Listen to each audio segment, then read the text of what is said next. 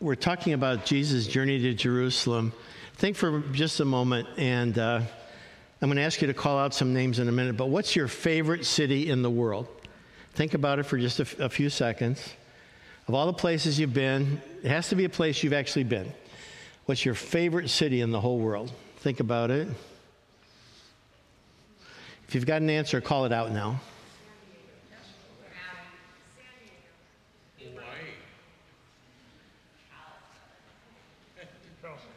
Keep going. I'm waiting to hear somebody say Stanwood. You said Stanwood? Okay. Raise your hand. God bless you. Because you're halfway home on the message today. We're looking at the last few weeks of Jesus' life. And where did he go? If you knew you had a month to live, where would you go? Would you just stay at home, or would you go try to say goodbye to relatives? Would you try to visit places where God had met you in the past? What would you do if you had just a while to live your life? And as Jesus goes down, we know in Luke 9 it tells us that he says, listen to me and remember what I say. The Son of Man is going to be betrayed into the hands of his enemies. He's very clear about where he's going.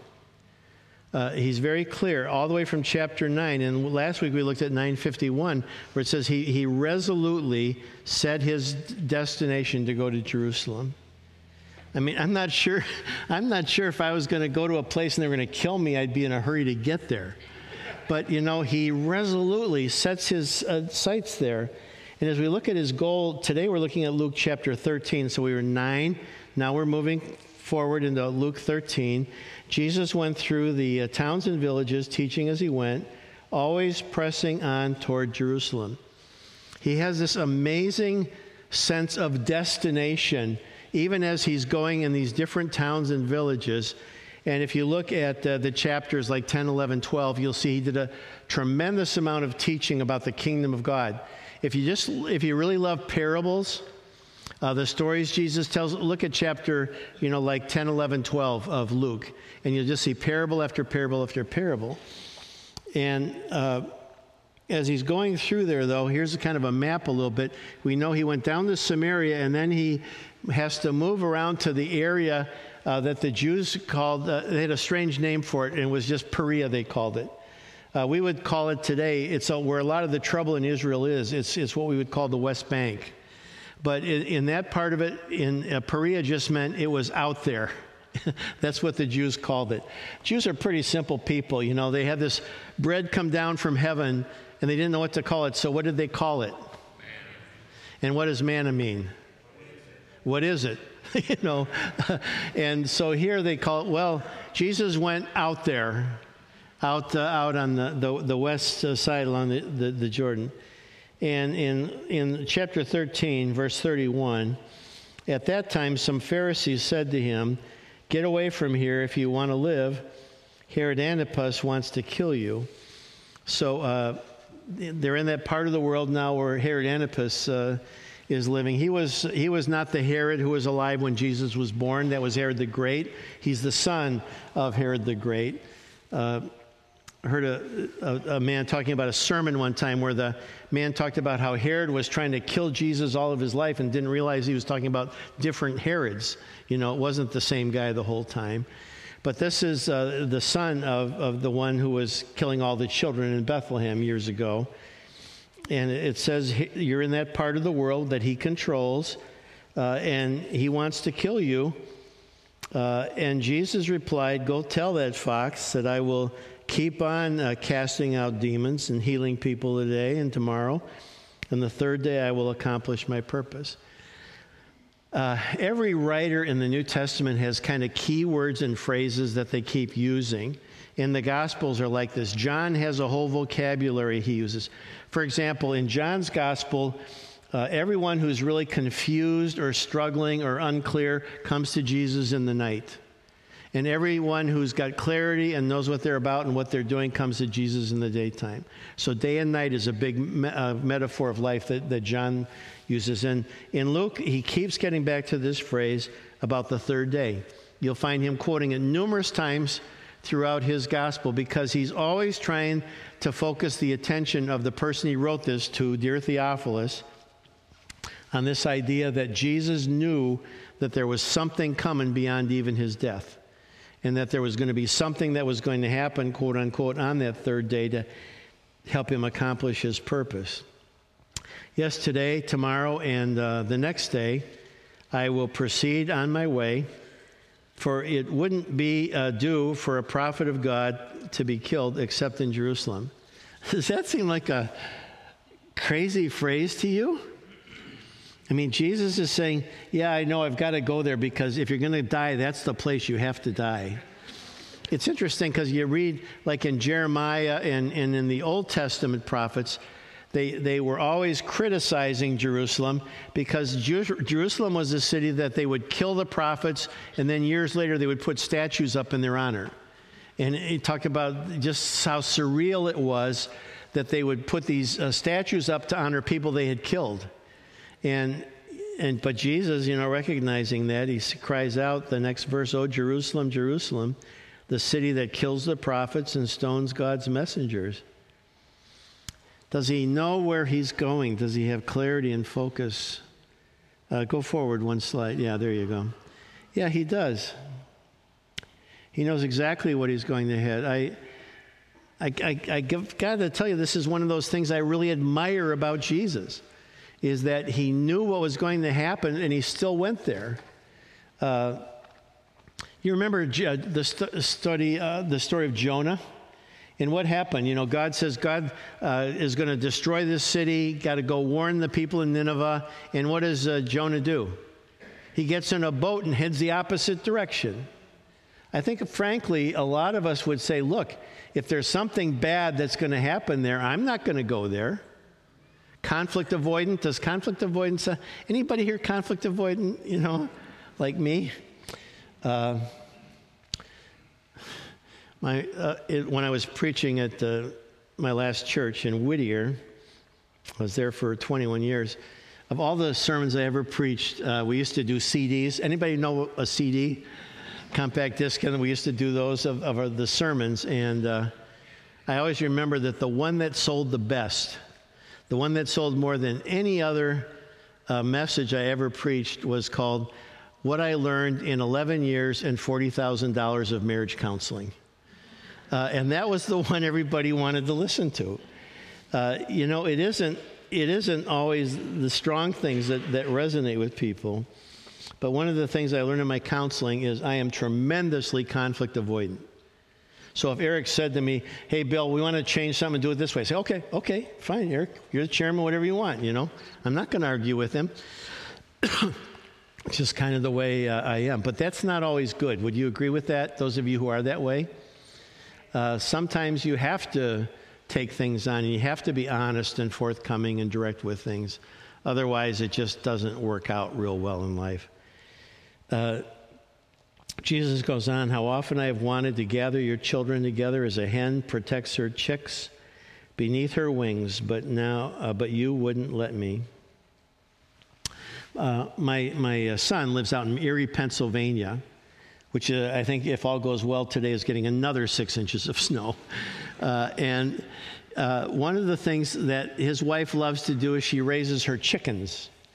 She loves to get the eggs for free, quote unquote. Yeah, you got to feed the chickens though, and give eggs to her neighbor. But one of the things that has happened is the kids, my grandkids, all 7 of my grandkids have been there at different times, and they all have adopted a little baby chicken. Now, we don't like to tell them what happens to the ones who aren't there next time they come, but they love to have their little chickens, and they give them names and everything. And when you watch bad weather or a storm or pressure come up, what happens to all the little chicks? They run under their mother's feathers, under the wings, and find protection there. And Jesus said, I wish you would have come to me like that. Part of what Jesus is seeing is the future. And he talks about it quite a bit. He knows that, he was alive. He was born somewhere between 5 to 7 A.D., so he lives his years. But in 70 A.D., after he's gone, the Romans are going to come in and totally, ruin and destroy the temple in Jerusalem. And so he knows it's going to be a disgrace to the whole city of Jerusalem. And he sees that's coming. He says, and now look, your house is abandoned, and you'll never see me again until you say, blessings on the one who comes in the name of the Lord. Now, some people have said, well, that's what they said. Some of them said that on Palm Sunday. But that's not what he's talking about. What he's talking about is the prophecies, again, especially, I think it's in Ezra and in Jeremiah, where one day God was going to send the Messiah back to the world, the second coming, and people at that point were going to praise him and say, blessed is the one who comes in the name of the Lord. He says the people of Jerusalem are not going to really come around till then. Now we know from Romans chapter 9 and 10 that it says all Israel is going to be in God's kingdom. We know that they're going to have to come like everybody else comes, but we know that there's going to be a huge movement, especially as time comes to an end. They're going to realize that he actually was the Messiah because they see the whole thing coming to an end, and there was no one else who could fill that role. And it says that Israel is going to come to him, and that they will bless him. In Hebrews 5, it tells us about the tears of Jesus. What did he cry about? If you've ever had a Bible quoting drill, everybody knows one of the most famous verses to quote in the Bible was what? Just 2 words. Jesus wept, talking about the tomb of Lazarus. But here at the Hebrews, it says, during the days of Jesus' life on earth, he offered up prayers and petitions with fervent cries and tears. I kind of have a picture here of him, I think, praying and doing that a little bit. And I don't think it's an image we think about very often when we think of Jesus. We don't think of him crying a lot, but we hear in the scripture, and we're going to look at another one in a minute, that he cried quite a bit. It said again in Hebrew that he offered it up with fervent cries and prayers, often in his lifetime. We know on the day when he came into Jerusalem, on the day we call Palm Sunday, as he comes in here and the people are praising him on that great day and everything, that when we get to Luke's gospel in Luke 19, it says, as he approached Jerusalem and saw the city, he wept over it. So here's this picture, okay? Here's this picture. All these people waving palm branches, throwing their cloaks in the road in front of him, his disciples and all these people praising him, crying out, Hosanna. What does Hosanna mean? Anybody? Save us. It means save us. They're crying out to him. They're praising his name on Palm Sunday. And he says, he is crying as he comes into the city.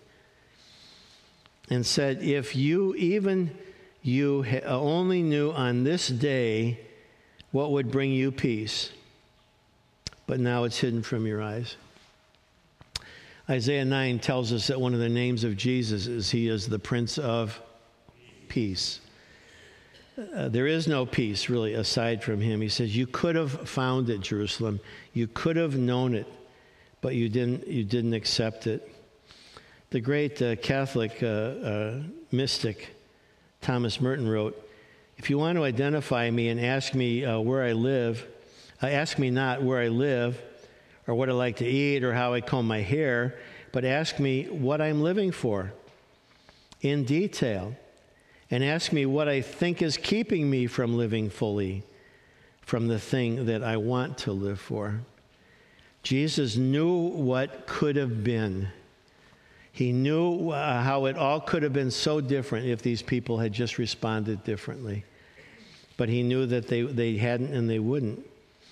I want to take you back in the text a little bit now to Isaiah 62, because I love what Isaiah writes about the city of Jerusalem. He says, for Zion's sake, I will not keep silent. For Jerusalem's sake, I will not remain quiet till her vindication shines out like the dawn, her salvation like a blazing torch. The nations will see your vindication, all kings your glory, and you will be called by a new name that the mouth of the Lord will bestow on you. Common, this thing, Jesus takes Simon and renames him Peter. He takes Saul and names him Paul. All this naming changes is something that God does different times. And he says, you know what? I want to do that for you, Jerusalem. They're still going to call you Jerusalem, but you will be a crown of splendor in the Lord's hand, a royal diadem in the hand of your king, hand of your God. No longer will they call you deserted, Azabah, or name your land desolate, Shemama. I think that was a group in the 60s, wasn't Shemama? But it means desolate. But you will be called Hephzibah. You are my delight, Jerusalem. And your land will be called Beulah. Your land will be called married. This image that we had even earlier today about how in the song we sang that Jesus calls the church his bride. His people are in a relationship with him. But here, this idea is that Jerusalem is also being called it. This word Beulah here, here's how it looks in Hebrew. It means to marry, to possess, or to own. I should remind my wife that when she married me, that it means I possess her now or own her, We're 49 years in. I don't think it's going to change much, do you? For the Lord will take delight in you, and your land will be married, Beulah. As a young man marries a young woman, so will your builder marry you, Beulah again. As a bridegroom rejoices over his bride, Beulah, so will your God rejoice over you. It keeps using the same word over and over again, talking about Jerusalem. And God is saying, a lot of people think you're a terrible place. Your people were carried away into captivity in the Babylon. A lot of people see you as desolate. Remember this story of Nehemiah trying to rebuild the walls of the city that had all been torn down. But God says, I'm going to delight in you. I'm going to give you a new name. You're going to be called my bride. You're going to be called the one who I'm committed to. And you're going to be beautiful in my eyes. And it tells us that this word Beulah is kind of the key word. Not a very common, I remember Beulah Bondi. We've had some actresses with that name, but you don't hear that word Beulah very often in the English language. Again, so here's what I'm saying in English here. This was all addressed to the city of Jerusalem. How many of you are from Stanwood? Up high. Don't be embarrassed. Come on. Up high. How many from Camino Island? Okay. Name another city I didn't name. What? Mount Vernon? Okay. Arlington, anybody? What do you say? Illinois. What city, though? Mattoon. Okay. Down south, right? Yeah. How many? Arlington, anybody? Yeah? Okay, Marysville. We're a pretty diverse group, aren't we? And here's my question is, do you love the city where you live? Do you spend more time talking about, man, what a great place this is? Or do you spend more time complaining about the politicians, the city council, the departments in the city, and the way things are done and why they're not done? I mean, think for just a moment. Let's just be honest in your own thoughts. I'm not going to ask you to, volunteer it up front, but do you love the city where you live?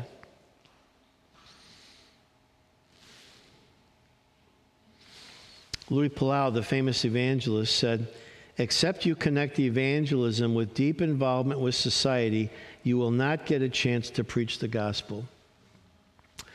When I lived in Whittier, again, 29 years of my life, we had a little thing that was starting to bother me, and that was our public library in town was run by a woman named Paimani, and Paimani was an Indian woman. She was a Hindu.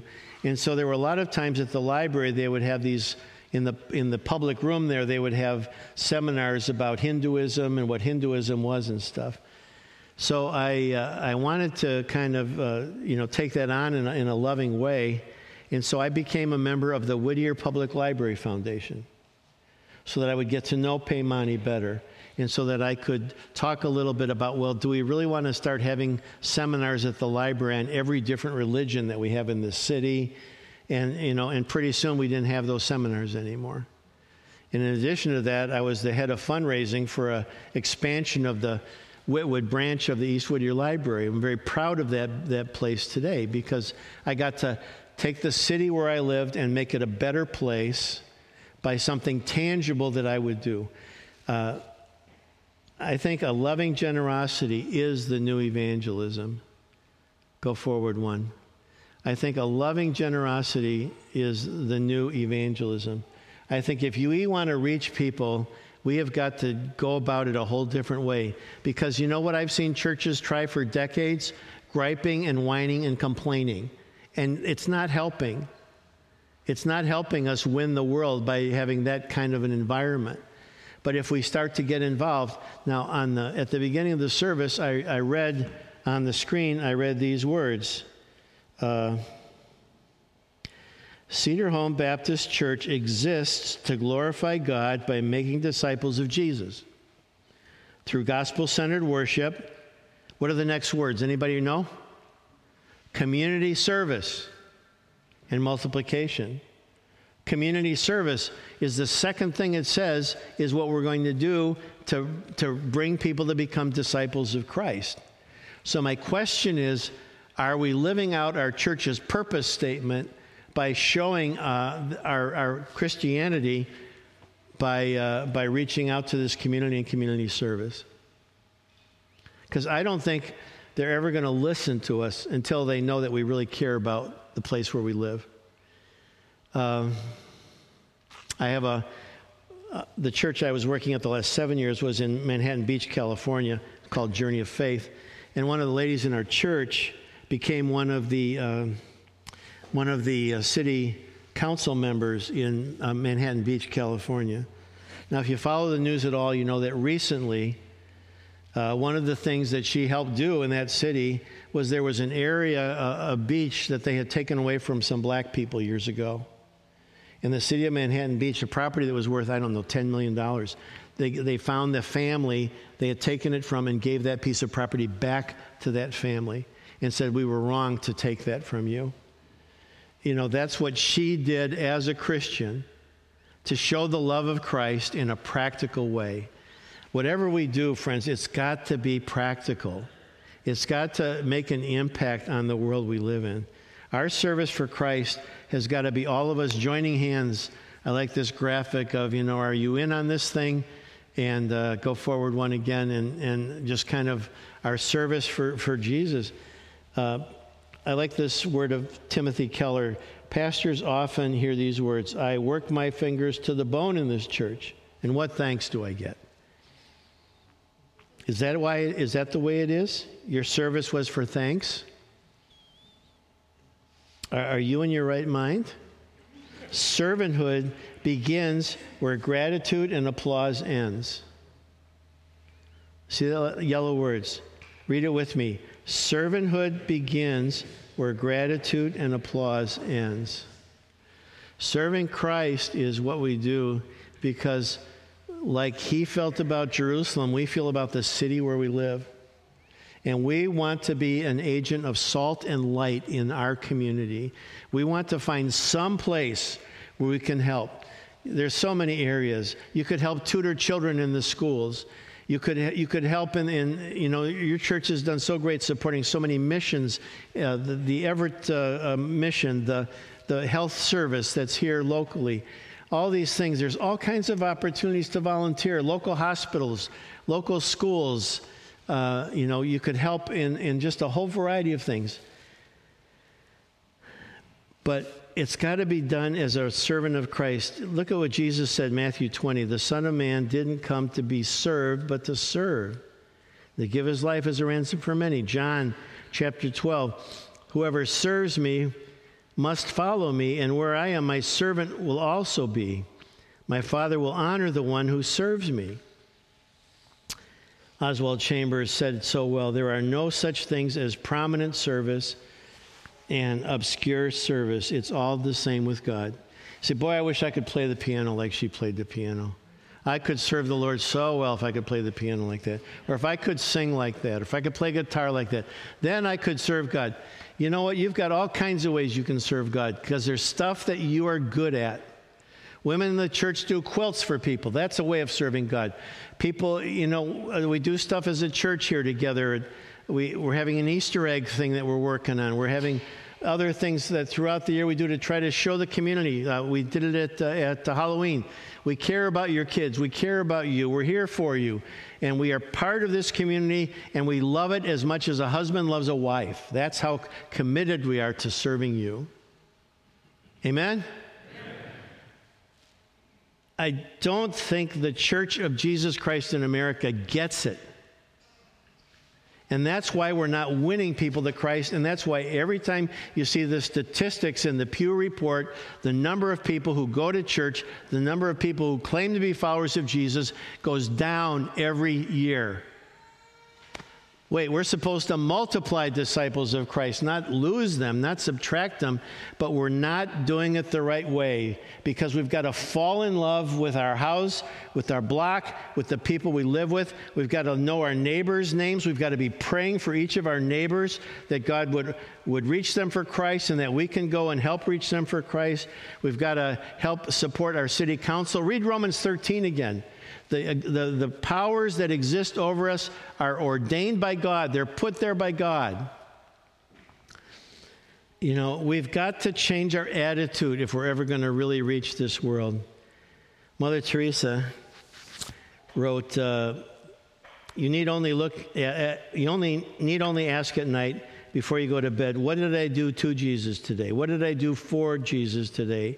What did I do with Jesus today? You have only to look at your hands. This is the best examination of conscience. And my final picture, if you could just see the way that Jesus weeps over the place where you live, and the way that he sees those people. Some of you knew Bruce Barnes. You know Bruce Barnes was saved because he lived in a mobile home with his father, who was an alcoholic truck mechanic, and his mother, who had her own struggles in life. But a man knocked on the door and said, "Hey, there's 3 boys in this trailer. Would it be okay if I took them to Sunday school?" And Bruce and his brothers became Christians because one man knocked on that door. When I was in north side of London recently, a couple of years ago, actually, I was at a town that has 60,000 Pakistani people.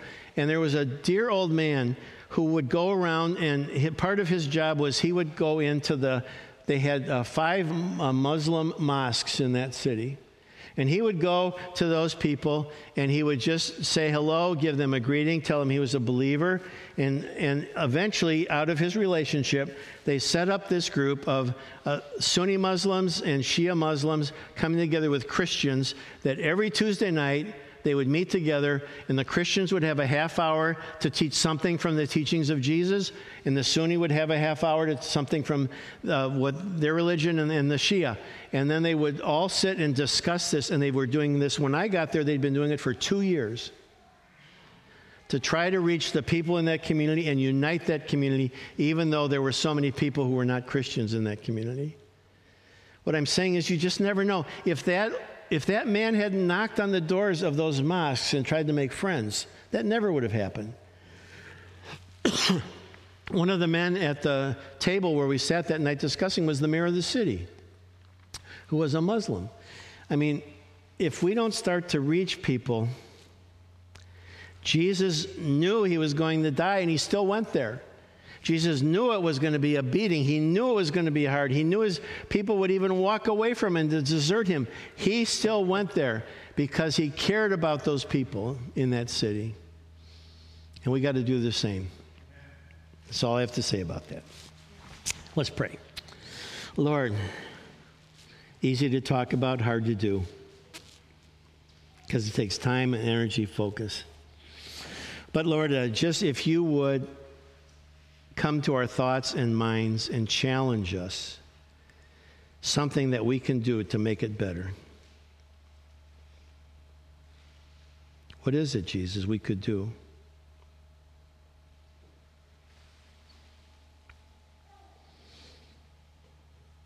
I'll close with 3 questions. Number 1,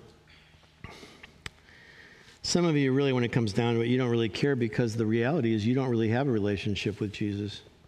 And we can pray it for the little children, but you don't have a relationship with Jesus.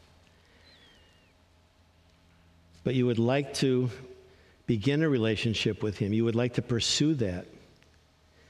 If so, then pray this prayer with me. Jesus, I do want a new beginning with you. I want a fresh wind in my life. I want your Spirit to come and fill me. And I want to know for sure I have eternal life. I want to know I have a relationship with you, Jesus. So come and bring that to me right now. And if you pray that with me, just as heads are bowed, eyes are closed, nobody's looking around, just put your hand up and say, I prayed that. Jesus said, if you will acknowledge me before man, I'll acknowledge you before God in heaven. Yeah, thanks. Put it down. Anybody else? Just put it up for a moment. Yeah, thank you, sir. Anybody else? Yep, thank you. Anybody else? Last time I'm going to ask. Just, yeah, I pray that I want Christ in my life. Okay? Second question. How many of you honestly would say, you know what, if you want to know my relationship with my city, I don't like it. I gripe about it. I complain about it. I whine about it, but I'm not doing anything really to change it. And I want to confess to Jesus today that I have not cared for the place where he has put me in life. I will confess that to Jesus today. Put your hand up right now. Say, I have handled it wrong. I know I have. I've complained too much. Just put it up and say, I confess it to Jesus. Yep. Yeah, thanks. Anybody else? I feel like you're not being real with me. I'm sure you're doing it. I'm sure you're griping and complaining. Yep. Anyone else? Okay, and then finally, how many of you say, you know what, I want to be married to my city. I want to love my city. And I'm going to ask Jesus today to help me to fall in love with the place I live in a very fresh way.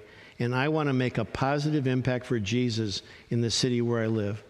Put your hand up. In fact, you know what? Stand. If you want to make that commitment, stand right now. I don't want to make it easy. I want to make it hard on you. God, you see our commitment to you. You see our desire to be different, to be better, to live out the gospel in powerful ways. We pray that you would give us the ability to do it well now. In Jesus' name, amen. How do you start? I don't know. Stand up. Remain standing, please. You know, maybe you take donuts to the police department. You know, maybe you go cook supper for the firefighters. Maybe you see if the EMTs need anything in town. Maybe, you know what? Maybe you just have the boldness to go to the mayor and said, I'm just one person, but I live in this city. What could I do that would be a help to you? And see what the mayor says. How many times do you think somebody comes to the mayor and says that? Almost never, I can guarantee you, because I've asked them. Let's go do it. Let's make a difference. And may the Lord bless you and keep you and make his face to shine on you, be gracious to you, and lead you and guide you in being bold for Jesus in this community. And together we said, amen. Let's go get him.